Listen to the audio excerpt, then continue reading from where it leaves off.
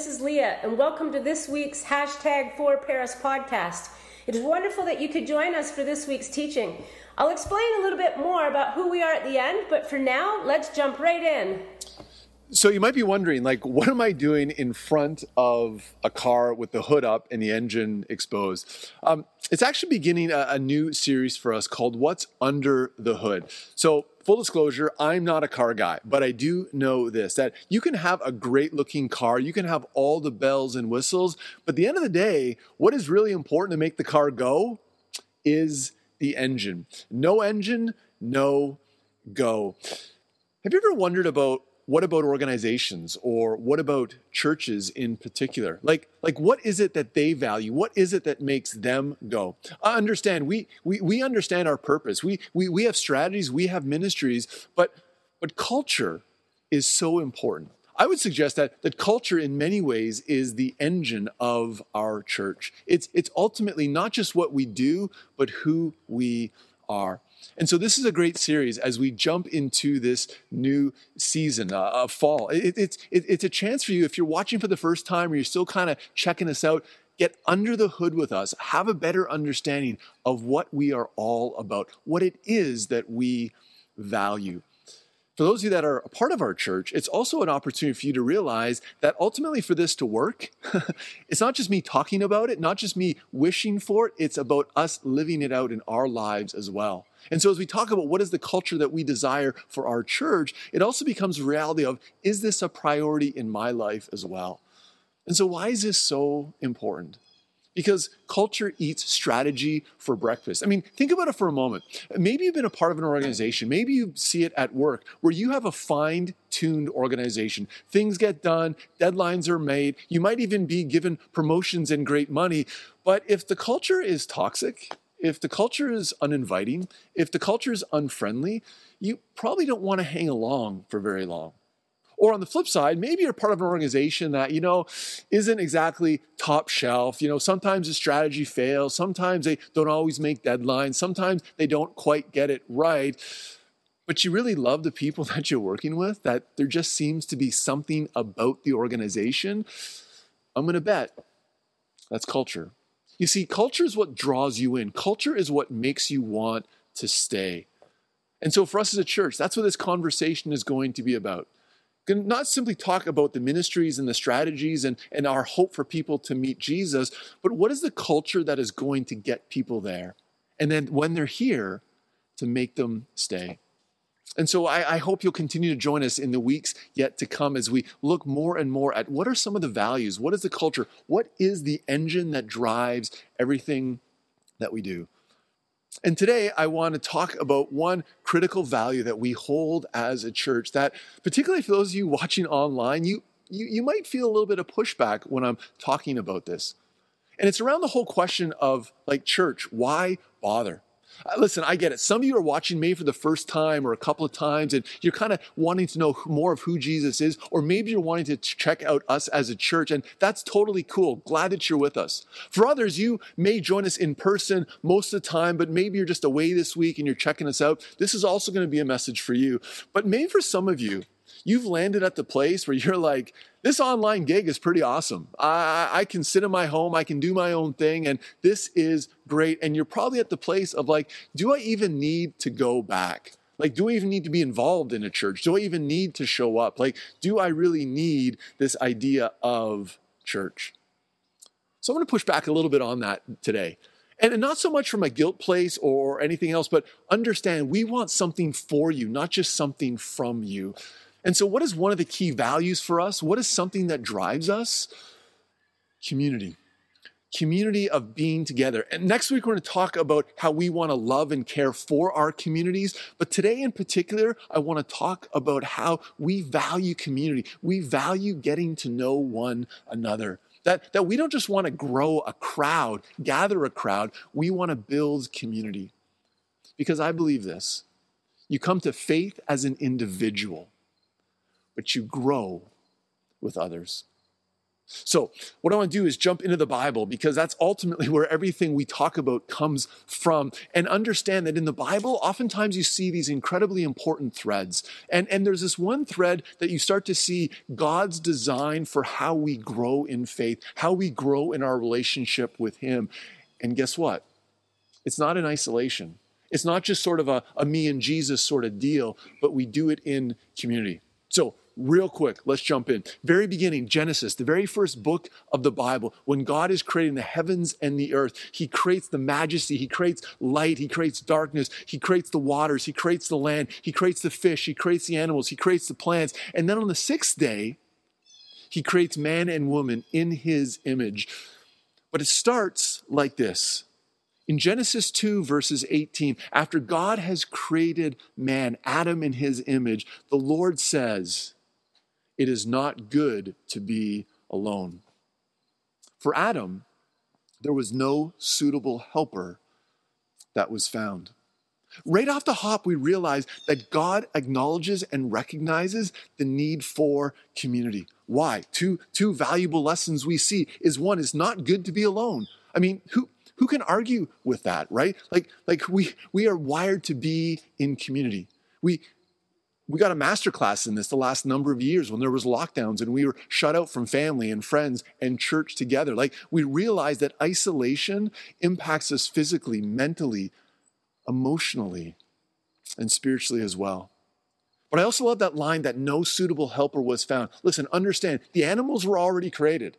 And so Adam would have had his dog, but God is like, there needs to be something more here for him. Why is community important? Not just because it's not good to be alone, but we are better together. We work together and make a difference together. So it starts in Genesis. And then we jump a little bit further in Genesis chapter 12, and God is like, okay, we are going to bless this world. And guess what my plan is? I'm going to take a couple, Abraham and Sarah, and I'm going to turn them into a great nation. Why? I want them to bless others. This was God from the get-go. The rest of the Old Testament is all about the community, this nation of Israel that God is blessing in order to be a blessing. And the more you know of the Bible, you start to realize that the nation of Israel got it wrong more than they got it right. I mean, there were times when this entire community was ready to basically turn their back and walk away from God. And so when Jesus arrives in the New Testament, God in flesh, you would think that if community was a bad idea, this would be the moment in time that God would be like, okay, listen. This whole community thing didn't work. This whole idea of blessing others is not working. We are going to reset the deck. But it doesn't happen. Jesus arrives, God in human form, and like the very first thing he does is he starts to gather people together, his 12 disciples, to live and do ministry together. And what's amazing about these disciples is that not only ordinary, not are they really kind of unschooled, but if you would have put them in any other situation, they would have never hung out together. I mean, there were tax collectors and there was people who hated tax collectors living with Jesus. Why? Because in community, one of the gifts we see is that it becomes an incredible witness to the world. That's why I believe God pushes us towards community. Not just because it's not good to be alone, not just because we're better together, but it becomes an incredible witness to this world. And what's amazing is that Jesus' followers started to figure it out. That after Jesus' crucifixion, there was a time where the disciples were like wigging out. They were losing their minds. They didn't know what to do next. There was uncertainty. There was fear. There was confusion. There was probably questions around God, like, God, what the heck are you doing? But look at what they did. In John 20, verse 19, we read this. It says, on the evening of the first day of the week, when the disciples were together, with the doors locked for fear of the Jews. You know what they did when they didn't know what else to do? They met together. They were together. One of the great lessons I learned about community is that we need community in hard times. For me personally, for our family's last number of years with death and with tragedies and with difficulties, this has resonated with me. I am so grateful for the community that we are a part of. That this past summer when our sister-in-law Melanie took her own life, within hours, within days, people were showing up. We're bringing food. We're dropping off food. We're praying for us. We're offering to clean our house. We're just there with us. That is when community shows up. And if we live in isolation, then when these problems happen, it's too late. We need to be building community so that when the difficult times come, and we all know they will come, community is already there. Well, Jesus died, he rose, and then he ascends into heaven. And he basically sends his disciples out into the world, and we see the beginning of the early church. And here again, we see they understood the importance of community. Acts 2:46, this is what they did.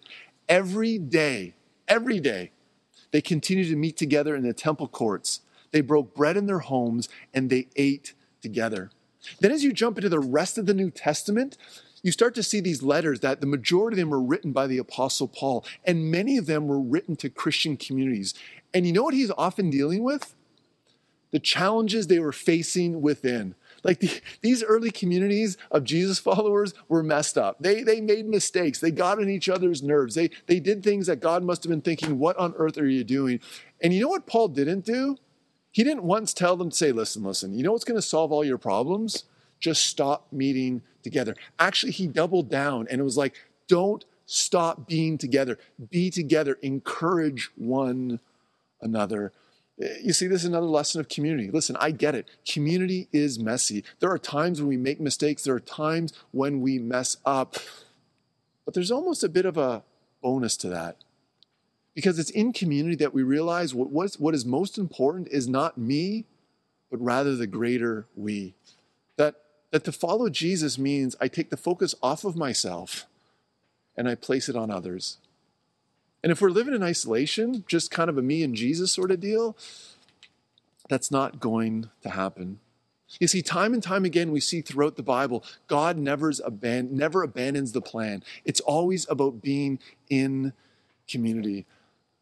And if you want to put a cherry on top, I don't know what you think about eternity, but I believe in eternity. I believe in heaven, and I believe that heaven is where you experience the perfect relationship with Jesus, that you are in his presence. But guess what? It's not just going to be me and Jesus. There's going to be a whole lot of other Jesus followers there as well. How do I know? There's this amazing moment in Jesus' ministry, the night before he's to be crucified. And again, his disciples are just losing their minds, and he speaks to the promise of eternal life. He tells them how he is going ahead of them to prepare a place for them. And that place, Jesus is speaking of heaven. But how do you describe heaven? Like, how do you describe all of eternity? Well, Jesus used an illustration, and listen to what he says. John 14:2, it says, in my Father's house, there are many rooms. Yep, even in eternity, we are wired for community. And so if that's how we're going to spend eternity, then doesn't it make sense that we start to live it out here and now? You see, why community matters is it's not good to be alone. We are better together. Community becomes one of the best witnesses we have to the rest of this world. Community provides that place where we can lean on and support one another. And one of the great things about community is it takes the focus off of ourselves. Listen, I understand. Right now you might be watching and saying, listen, but Joel, you don't understand. Like I'm an introvert. And Joel, you're probably an extrovert, and you're 100% right. Like I lean in on community. Like I'm the type of guy that when the weekend comes and we don't have plans, I'm like, what do you mean we don't have plans? Who are we seeing? What are we doing? Like what's going on? Like for our introverted kids, they're like, Dad, enough of this. But listen, this is not, are you an introvert? Are you an extrovert? Because it's going to look differently in terms of what community looks like. It's about seeing the reality of this is how God has wired us. Or maybe some of you are like, listen, I'm super busy though. I got lots of things going on. And this online gig really works well for me. Maybe it's a time to look at priorities. Maybe it's time to look at how can I build community into my life? Because the purpose of community is we don't want to just put another thing on your plate and say, hey, we want to make your life busier. No. We want something for you. And I believe the best gift is in community where we learn and grow together. You see, I think one of the dangers, one of the challenges is that we are living more and more in an individualistic society. And this becomes a part of our spiritual lives as well. That we think, well, I can watch online. I can read my Bible. I can read Christian books. I can listen to Christian music. It can be kind of me and Jesus. We can go for walks in the woods and we can experience creation. And all of that is good. But we're missing out. You see, we come to faith as individuals. Nobody can make that decision for you. You have to recognize your need for Jesus on your own. But guess what?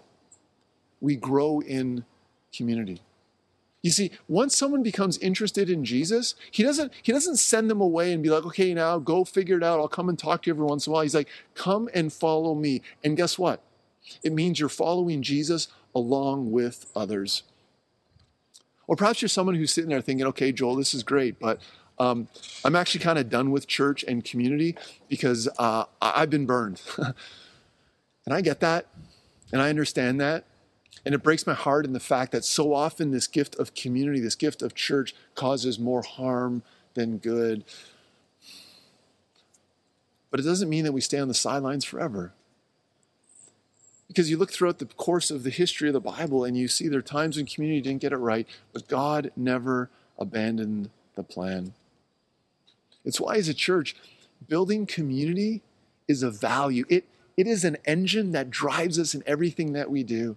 That small groups is not just simply a strategy or a ministry. It plays out what community looks like, where you gather together and have conversations, get to know one another. It's why we do the community dinner, not just to provide delicious food, but to get people talking, because conversation happens around great food. It's why we have teams to serve. It's not just simply getting the job done. It's about how do we build community within. It's why we hang out on Sunday mornings, and if you join us in person, that's why I ask questions from the front. Absolutely, I kind of want to hear your feedback, but more importantly, I want to get you talking with one another. Do you know why we serve coffee in the sanctuary and it's good coffee? Listen, I'm under no illusion that people wake up one morning and think, you know what? I'd just like a free cup of coffee. I don't want to make it on my own, so I guess I'll go to church. No. Coffee on Sundays is a vehicle to building community so that people will come and chat and maybe linger a little bit longer.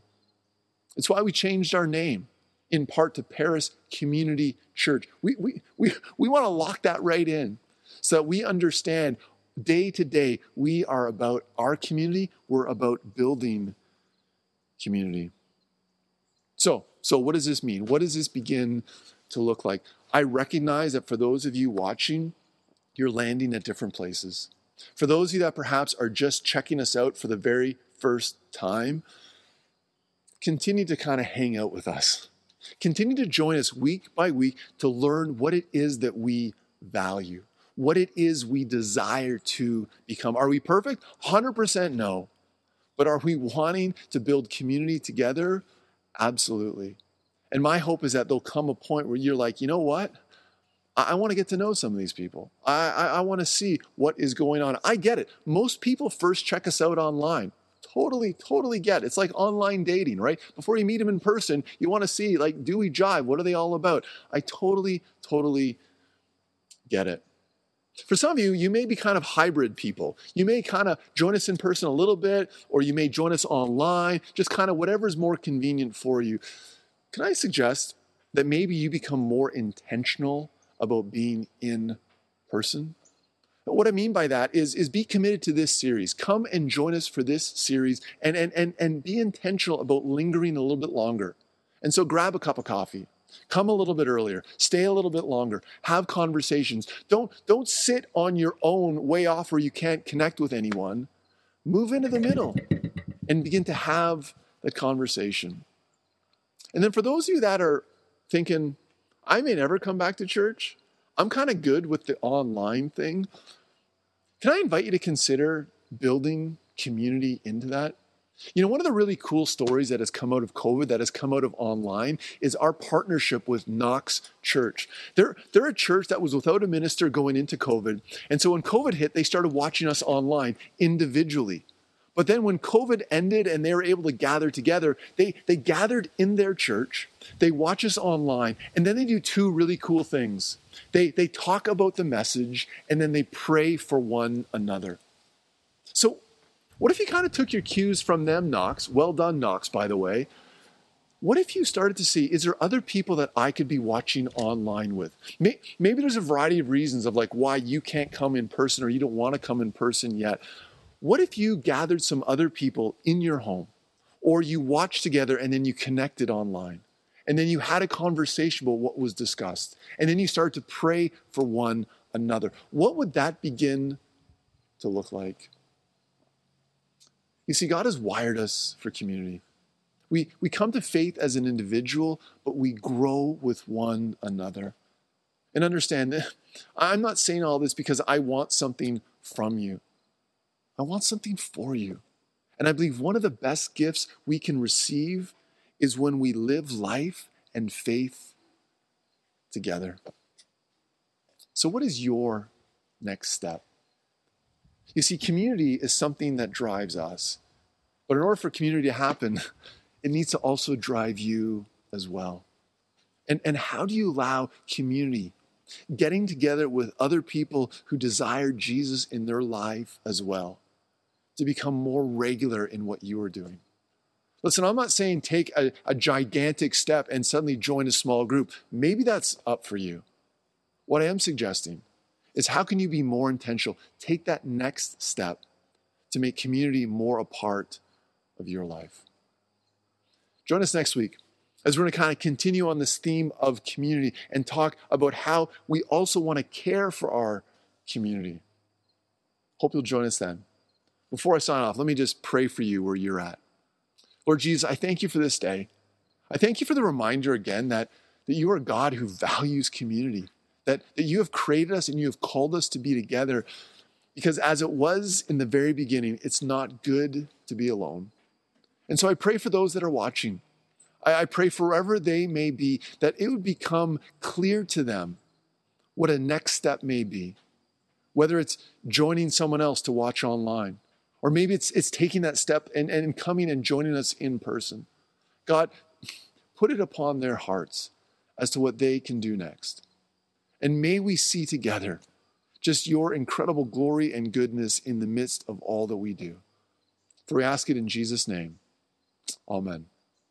And so now may the blessing and the love of God, the Father Almighty, the grace and mercy of our Lord Jesus Christ, and the peace and comfort of the Holy Spirit be with you today and in all of your tomorrows. Amen.